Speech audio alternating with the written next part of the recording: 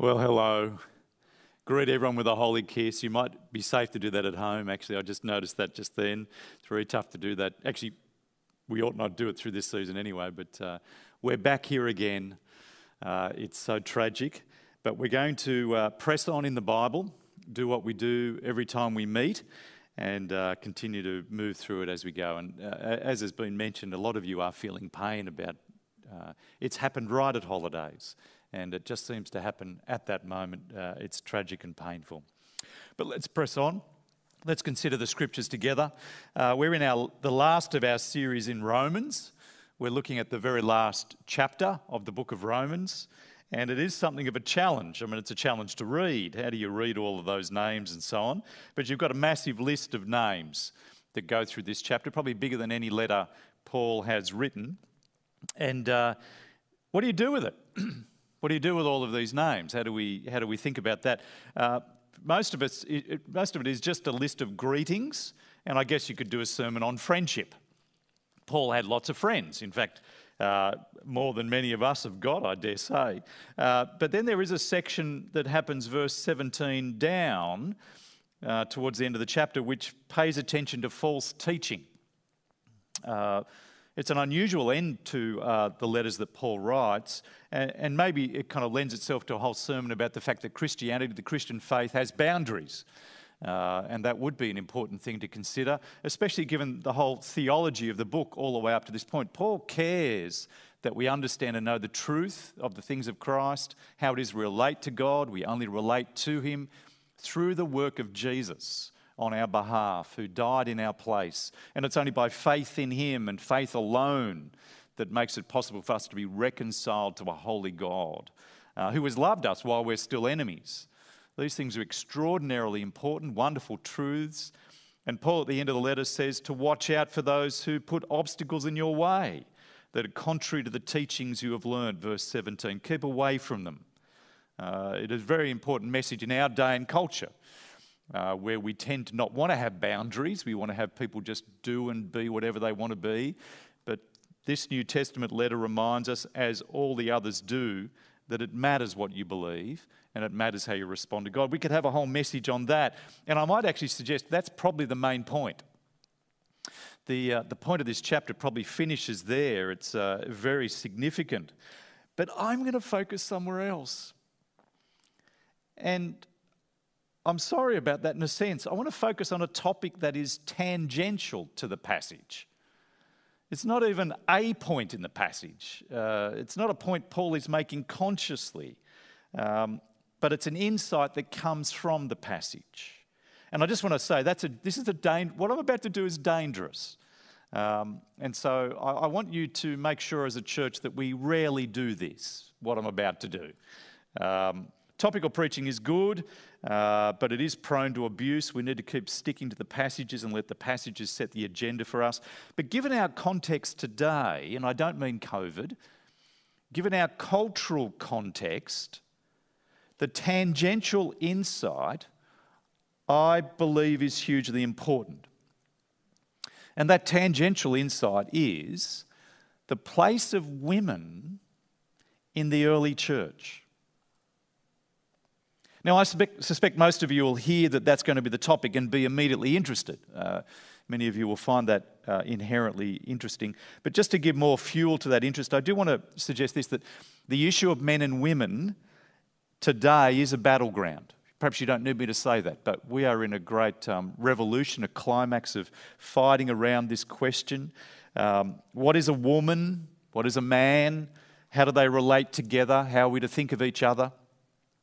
We have an epidemic of domestic violence, which is an increasing thing. And it's not just because reporting's easier to do. There is actually a movement amongst us that's greatly concerning. And there's an important conversation around the causes of domestic violence, how to minimise it. And many are insisting, in the midst of all of that, important conversation, but in the midst of all of that, many are suggesting that one of the chief causes of domestic violence is Christianity, is the Bible's teaching on men and women. Now, this is massively significant and something we need to pay attention to. It's even the reason, this apparent teaching of the Bible on men and women, on women particularly. It's even one of the reasons many people won't even consider Christianity, because they have heard that it teaches certain things that they find despicable, and the things they think it's teaching are despicable, but they've heard it's teaching these kinds of things and they believe it's got a destructive view of women and they don't want to have anything to do with it. Now that may be you actually this morning. It may be that the stream has given you reason. You're stuck at home and you're thinking, I will just put my head in. You may never have thought to come to church itself, but the convenience of the stream, it might be you even have some of those concerns about what the Bible teaches on women. So I've made the judgment this morning that it's worth stepping aside from the main point, just this once, to consider what this passage teaches about women particularly, but women and men. And in doing that, I want to do a second thing. So I want to look at what the passage teaches about women, but I want to do a second thing, which is actually have a look at ourselves, do some self-reflection as people who are shaped by our culture. So let's dive in. The chapter starts with this massive list of greetings, a bunch of personal greetings of people Paul knows, and there's many he doesn't mention by name that are there as well. He greets 26, as far as I can tell, 26 separate individuals. 2 families he greets, and 3 house churches. That's a lot of people. I think it's more people than most of us actually have friends. It's an extraordinary thing about Paul. And on its own, that's significant. Paul is a people guy. He actually loves people. It's very evident from all his writings. Every letter ends with a list of greetings. People mattered to Paul. He wasn't a kind of cold zealot. He was warm. He loved people. But more, of the 26 individuals, 10 of them are women. Now that in itself is significant. It's statistically impressive. Almost half the greetings are towards women. And back in the day, back in that culture and that age, which was known for being very male-centric, it's noteworthy that Paul is countercultural. He wasn't shaped by his culture. That's noteworthy. More than this, a number of the women are clearly very important to Paul and in the early church. You look at the very first one, verse 1. I commend to you our sister Phoebe, a deacon of the church in Cenchreae. I ask you to receive her in the Lord in a way worthy of his people, and to give her any help she may need from you, for she has been a benefactor of many people, including me. I don't know, let's just assume that's how you pronounce Cenchreae. It's tricky things to pronounce all these different words, but let's offer that as a suggestion. But she's called a deacon, in our translation, a deacon of the church in that place. Now the word deacon just comes from the Greek word servant, and it was a word that was used in many different contexts and places. You actually get it used particularly in Acts chapter 6 of a group of people who were chosen to look after an administrative need within the church in that early time. And they were set aside as servants or deacons. And it's possible, it's likely actually, as by the end of the New Testament, that this kind of role of servant or deacon formalised into an actual office of the church. And by the end of the New Testament era, we get 3 offices in the church, at least, potentially, certainly 2 at least, but deacon was one of them. Now, at this stage of writing, is Phoebe a formally appointed person to a role called the deacon? Very likely, very likely. She is an office bearer in the church, of the early church. And she's likely carrying this letter to the Christians in Rome. You don't just stick a letter in a mailbox and someone picks it up, and you actually give it to someone to send off to another part of the ancient world. And Phoebe is likely the one who's the courier, which therefore means for Paul, she is a highly trusted messenger. And Paul commends this woman to the Roman Christians. He says, I ask you to receive her in the Lord in a way worthy of his people, and to give her any help she may need from you, for she has been the benefactor of many people, including me. Paul has depended on her and has looked to her for great help. She is a significant woman in Paul's life, and he wants the Romans to know this, to treat her with high regard and respect. So there's Phoebe, the first person Paul talks about, a woman of great significance in his life and in the ministries of the church. Then verse 3, you've got Priscilla. Greet Priscilla and Aquila. Now, we meet this couple throughout the New Testament a number of times. I think it's 6 times they're mentioned through the New Testament. Priscilla is the woman, the feminine name, and Aquila is the husband. And 4 of the 6 times Priscilla is mentioned first, and here she is mentioned first again. And Paul calls them, both Priscilla and Aquila, his fellow workers. His fellow workers, both the husband and the wife. She is alongside her husband in the work.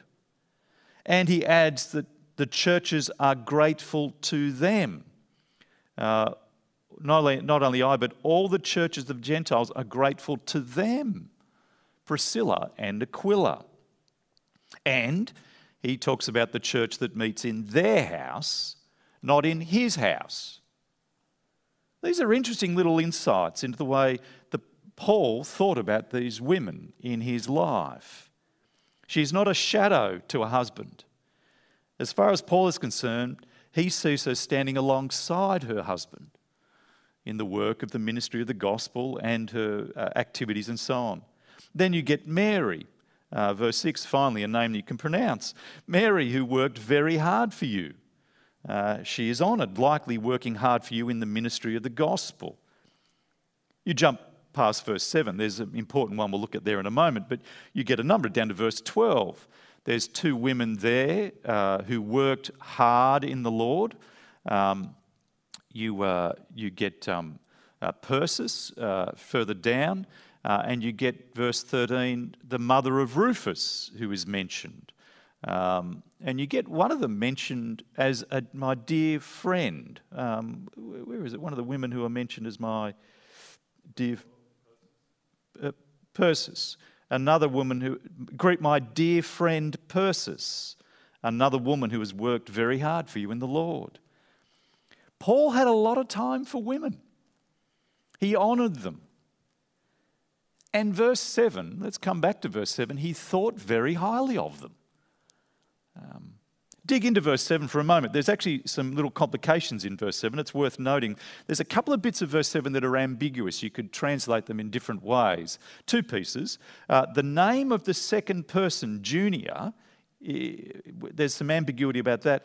And the little phrase, outstanding among the apostles. That little phrase, outstanding among, has some ambiguity about it. And just dig into that with me for a moment. Junior. Is that name male, masculine, or feminine? Is it the name of a woman or a man? Well, there's a lot of debate about it, and some translations will go different directions. Now, in part, there's debate about it because of what it means, because what's said of Andronicus and Junior is that they're outstanding among the apostles. So is it a man among the apostles or a woman among the apostles? So there's a little bit at stake in this issue. And that actually shapes some of the ways people translate it. In my view, I think it's a woman. I think if you look at a plain estimation of the evidence for whether it's male, female, I think the weight of the evidence is towards it being a woman. And I think, again, it's a husband and wife, Andronicus and his wife, Junior, my fellow Jews. The other little ambiguity there is outstanding among. The phrase outstanding among the apostles.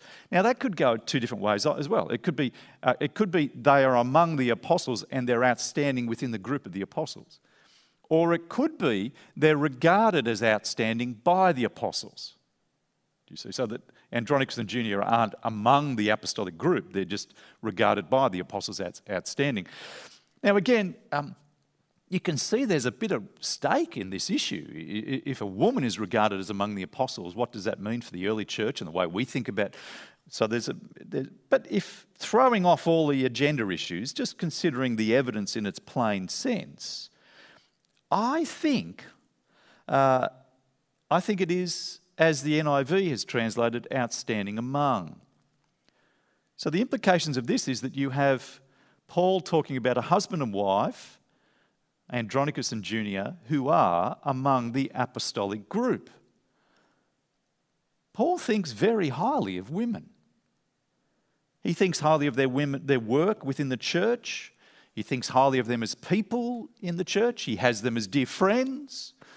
He entrusts them with significant ministries, Phoebe. And what's most important in this is that he's not saying any of this to make a point about men and women. It's not like he's thinking of the Roman church as a 21st century politically policing the thoughts of Paul, and he's wanting to make sure he doesn't get cancel culture against him, and so he's got to talk up women to make sure that they approve of him. He's not doing any of that. He doesn't care what they think about. It's just a random list of greetings with no agenda. He's just genuinely expressing his interest in what's happening and so on. And it's unconscious and spontaneous, the way he talks about women in the list of his greetings. Now that's important because if you notice this, it's out of the heart the mouth speaks. And out of the heart, the mouth speaking will often reflect very closely on what the heart is thinking and feeling when you're caught off guard. You know, when you're tired and the kid or your spouse or a friend jumps on you or something. It's it's in those unguarded moments that you'll see what your heart is really like. You know, you can put it on when you come to church and you can make sure that you say what we want to hear and each other and so on. But on those unguarded moments, it's the spontaneous, when you're tired, when you're alone, when no one's watching, that's the real you that emerges. Well, Paul is just throwing off greetings. There's no agenda, there's no thought to make a point. He's just got a random list of people. And in that, he spontaneously praises women. He affirms them. He just speaks of them as co-workers with significant responsibilities, not in a patronising way. He's not throwing scraps like this. He's just writing naturally. And what emerges is a completely natural affirmation of men and women together in the ministry as fellow workers. Men and women to be praised equally, my dear friend, and working hard in the Lord. She is, entrust yourself. There isn't any hint in any of this of an insecure male protecting male patriarchy. For Paul, it is normal, natural, and praiseworthy that women work in the home. Rufus's mother is praised, and work outside of the home. They work in the Lord. Phoebe is a single woman, travelling, it seems, on her own in an important ministry task, and Paul honours her. He honours those who are alongside their husbands, who are single women, who are... Now, I'm conscious as I say all of this and point it all out that many today will be surprised by what you see in Romans 16. Shocked even. Why? Well, because we've told ourselves a story, a narrative over the last 50 years to justify, I suggest, the modern liberation movement. Actually, no, to strengthen the modern liberation movement in the broad public's estimation, to kind of gather more support for the people leading the modern liberation movement, to win more of us to what it's doing and to win more of us to support everything that it's doing. We've told ourselves a story, a narrative, and it goes something like this, that it's our generations, it's the last couple of generations that have fought a noble battle of liberation. A battle to liberate women out from under harsh oppression, which up until the last 50 years has been dreadfully, the oppression's been dreadful. Women have been cruelly and harshly crushed under men. And the main culprit, the story says, has been Christianity. especially Paul. Jesus we like, but Paul, well, he was a misogynist. Because up until the story goes, up until the rise of the Christian faith, women were largely free in Rome and Greece and so on, in pagan cultures. But then along came Christianity, or at least Paul's version of Christianity, which destroyed women and oppressed them and locked them up. But thanks to some brave activists, we are now free, so the story goes. Now, have you heard that story? It is inspiring, and it does create a sense of heat towards the past and affirmation towards all the activists and what they're doing. It actually creates a loyalty and so on. It's just not true. Now, some parts are true.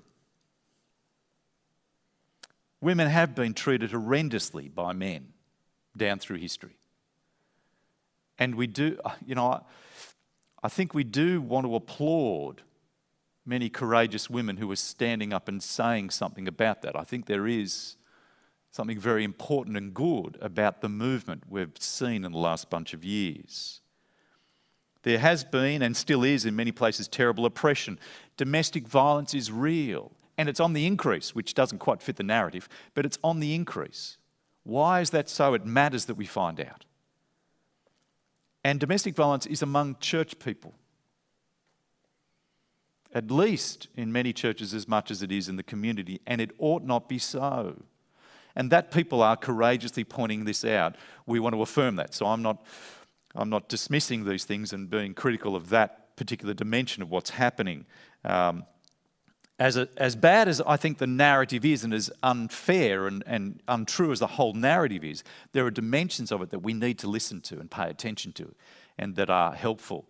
But like most narratives, it spun much of what it says in a way to serve its own purposes. What I mean by that is this.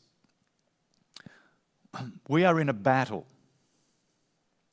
We're in a spiritual battle over the Bible, over Paul, actually. That's why the warning at the end of this chapter is important to us, that we do need to watch out, verse 17, for those who cause divisions and put obstacles in your way that are contrary to the teaching you have learned. Keep away from them. Such people are not serving Christ, but their own appetites, smooth talk and flattery. They deceive the minds of naive people. We do need to take heed and watch. We are in a spiritual battle. And it began in the garden, actually. It began a long time ago with Adam and Eve, our first parents. They're in a battle over whether humans will listen to the word of God and submit to the good word of God or find their own way. You remember the great battle back then? You remember Satan, the spiritual force who was a father of lies. He raised for them, did God really say, you shall not, you should not, you must not eat? Or if he said it, did he say it with your best intentions at heart? Or was it about keeping you down? Was it about oppressing you? Is that why he said it? One of the strategies Satan brought to bear was doubting what God said, but then doubting why he said it, the motives that God brought to it. It's the same today. Now, not simply, let me just offer this caution, not simply some who are raising problems about the Christian faith and the way it has been taught are sincere and genuine and we need to listen to them. Some of it is very helpful to us. But there is a mood, a concerted effort to paint the Bible as the enemy, to create hostility towards the Bible so that people won't look at it. And Paul is at the centre of that hostility. The Bible's bad, but Paul is at the heart of that misogynistic culture, so the story goes.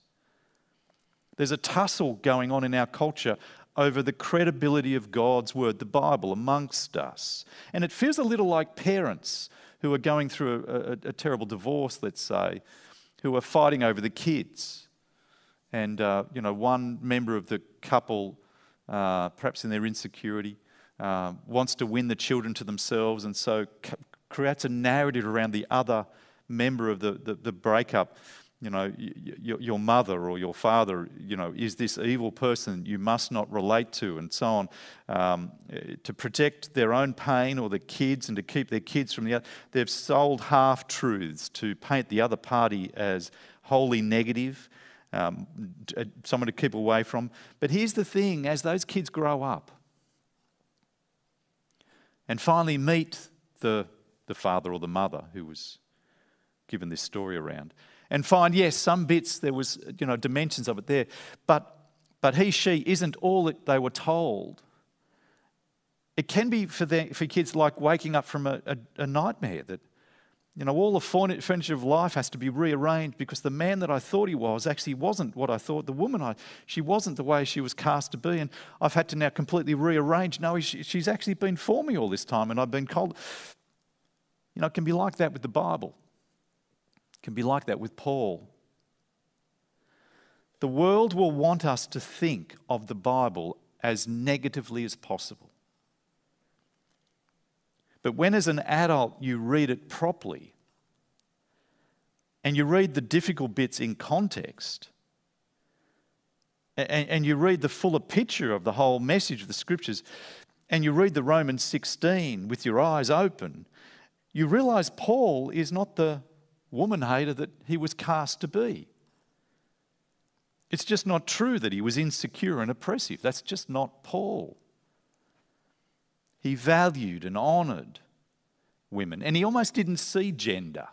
Do you know, he almost didn't, he in a list of names, he just rattled off men and women that he honoured, and he treated them equally. He treated them according to their character and their heart for Christ. And it's not just here in Romans 16. Paul in 1 Corinthians 11, we had a wonderful time a couple of years ago in going through 1 Corinthians 11 where Paul, this same author, talks about women as the glory of man. Do you know? Man's great, but the woman was when God got it right. Paul says she's the one who actually shows the greatness of humanity. Here's a very high view of women. 1 Corinthians 12, 1 Corinthians 14, the way he talks about women's ministry as prayer and prophesying, words of encouragement and so on.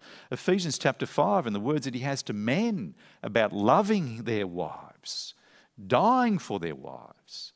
This is not a woman-hating first century cultural patriarch. This is a man who is broken free from his culture. And in a sense, here's my attempt to start you on the journey of finding a way through the narrative that you've picked up culturally, we're being told culturally, finding a way through it to see, wow, the Bible's not quite the way it was painted. Yes, in the last bunch of years, wonderfully, there's been some great wins for men and women together. I think we can applaud much. And there's many courageous women we want to support who are raising issues of violence and oppression that we need to pay attention to, we need to listen to. All of this is very helpful for us. But the problem's not Paul, the problem's not the Bible. It's the Bible in the hands of sinful men and women. And it's not as if outside of Christianity, before Christian faith came, it was all light and love and wonderful and men and women happy. No, it was oppression and darkness. It was dreadful. And there was much light, and has been for 2,000 years within Christianity, as the gospel has transformed men to love their wives and women to find a dignity in a place that they didn't have in pagan society. The story just isn't as we've been told. And I want to encourage you to read the Bible for yourself carefully. Don't fall for the simplistic narrative. You see, there's the first piece. What is the Bible saying here about women? Very helpful and wonderful picture.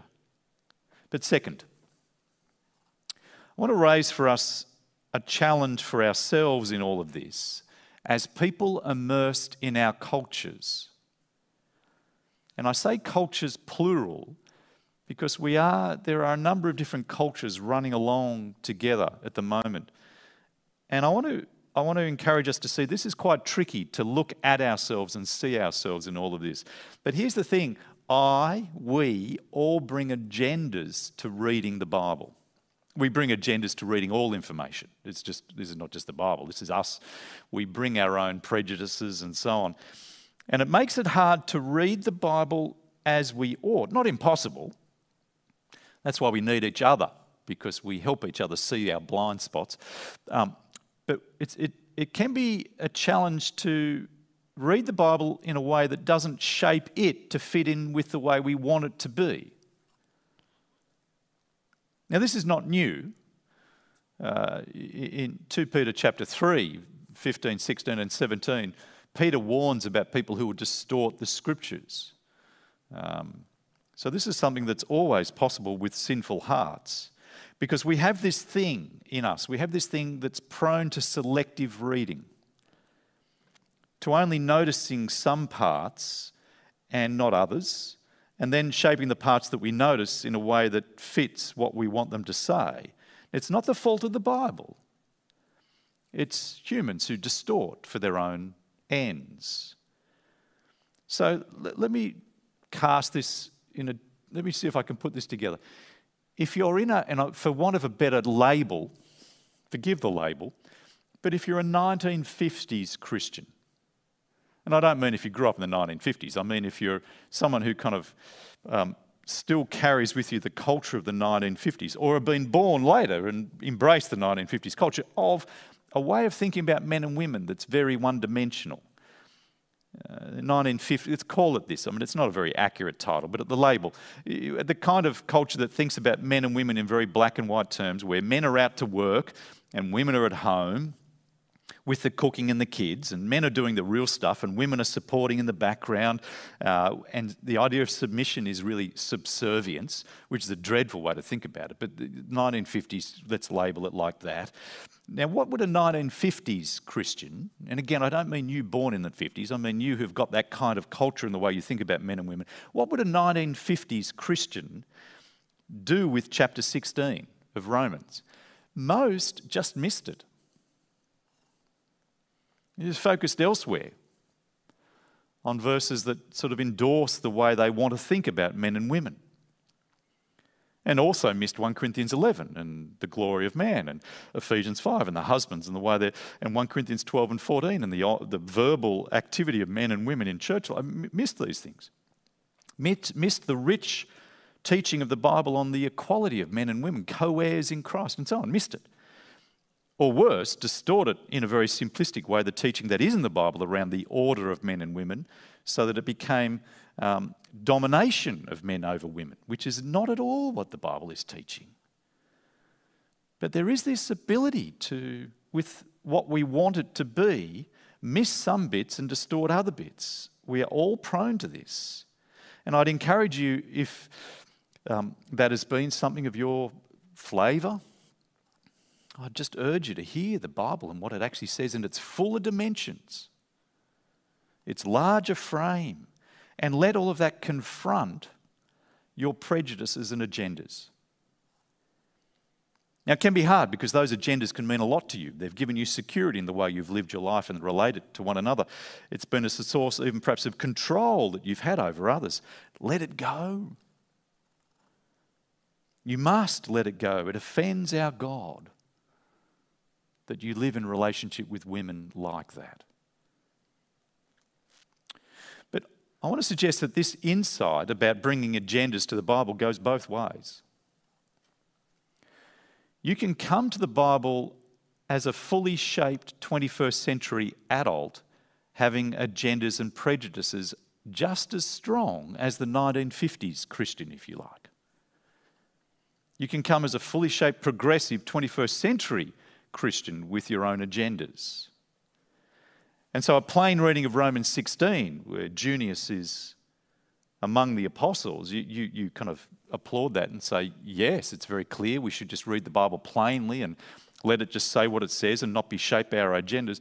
But when we then go to 1 Timothy 2 and notice a plain reading of that passage gives us another dimension to the men-women relationship, there can be a reluctance to allow that there, but a keenness here.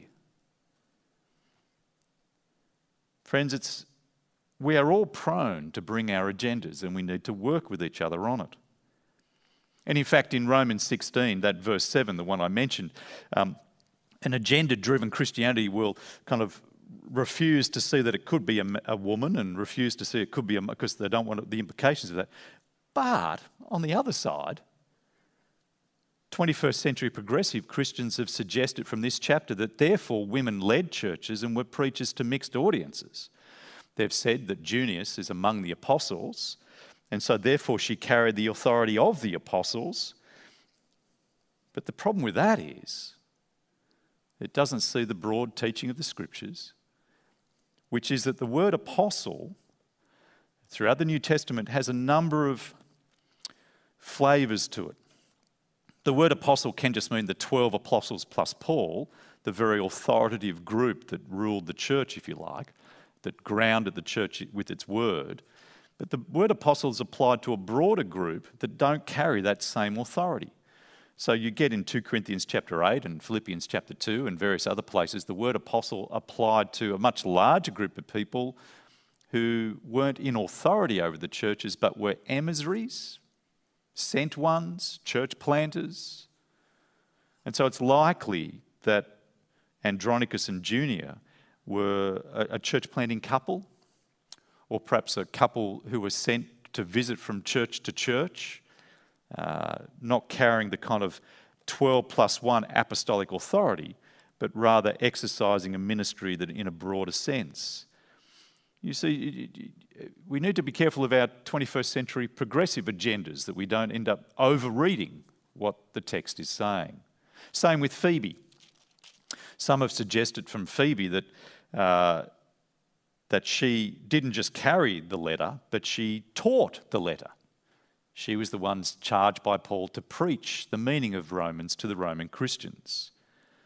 Well, that is a real stretch. The text doesn't say any of that, and there's no necessity to believe that that could be the case. But the danger of an agenda is that you'll find in the text what you want to find, and we need to be careful to watch that.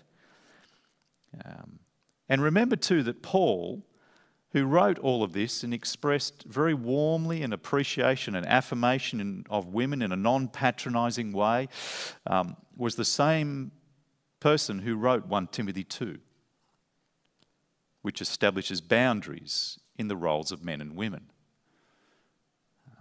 The point here is that 1 Timothy 2 is not driven by personal hostility. Paul gave limits, and that he gave limits, given who he was and who he is as a person, must have had good reasons for them.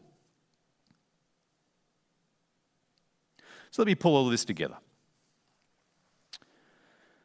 And can I address women amongst us? Can I encourage you to see yourself through the lens of the Bible? Encourage you to see the honour the Bible gives you, the significance, the importance of who you are, and the role that you play. And I always find it strange talking like that, because I don't want it at all to sound like I'm the one giving this to you. No. I'm just wanting to be the one to acknowledge that the Bible gives this to men and women. And I want to point that out for us. Friends, it is a great privilege in our church life to work alongside so many wonderful women who are dear friends, who are honoured amongst us. And can I say to men, to husbands, to love your wives as Christ loved the church. She is a co-heir with you. Cherish her. Don't ever harm her. Repent of it quickly. Use your strength, and you have a strength, God-given strength. Use your strength to serve, not abuse. Mothers, notice this beautiful word about the mother of Rufus. The mother of Rufus was a mother to Paul. Motherhood is a beautiful, important role, a powerful role that's not just for biological kids, but for broader nurture and care and compassion of others. Use that wonderful gift God has given you. Can I say, single women, notice Phoebe. It's a beautiful thing within the Christian faith that men and women, married, single, are affirmed as having significant and important roles. Never think of yourself in somehow diminished. Phoebe was an important person in Paul's ministry and Paul's life and the church's life. Recognise you have great opportunities. Do you know, I saw so much of this. I went to a birthday party a year or two. I can't remember now the timing, but I went to it was a 60th birthday party, which just tells you, not that I'm at that level of life, but that I have friends who are much older than me, right? But I went to a 60th birthday party, and it was a woman who had turned 60, and her husband had put the function on for his wife. And at the sort of through the evening, he sat down with her to give a speech about his wife. And I sat there listening to this man who was nurtured deeply in biblical truth, thoroughly committed to the full picture of the scriptures about men and women and the way we relate together. And I was touched deeply by his affection for his wife, his respect and honour that he gave to his wife. It was the most extraordinary thing to see him talk about his wife and hold her up as his glory and praise her and give thanks for her and love her and do it publicly. And I sat there thinking, this is what the Bible creates. This is the husband biblical theology creates when it's read in its fullness, without agendas.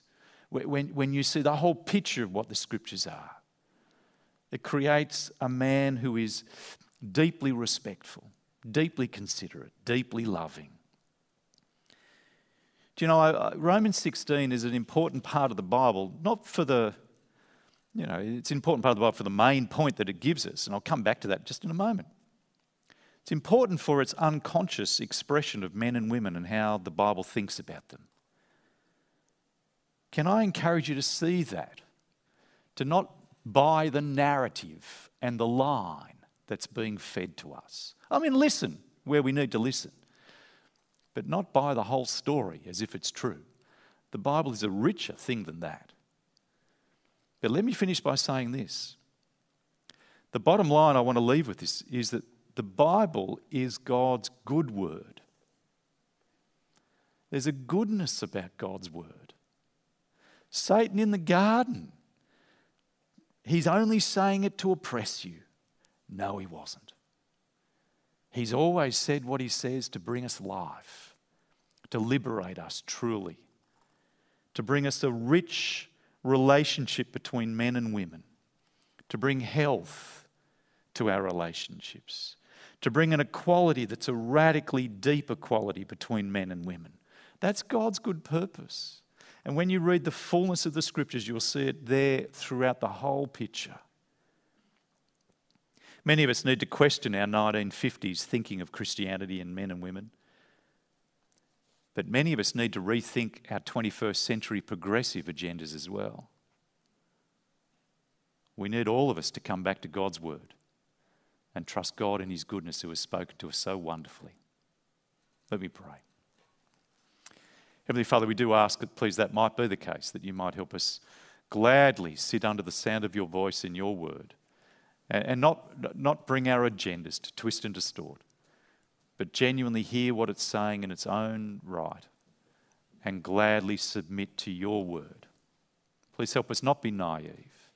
Please help us not be swept here and there by every wind of teaching, by every narrative we hear, that you might help us understand properly what you have given us and live by it, we ask in Jesus' name.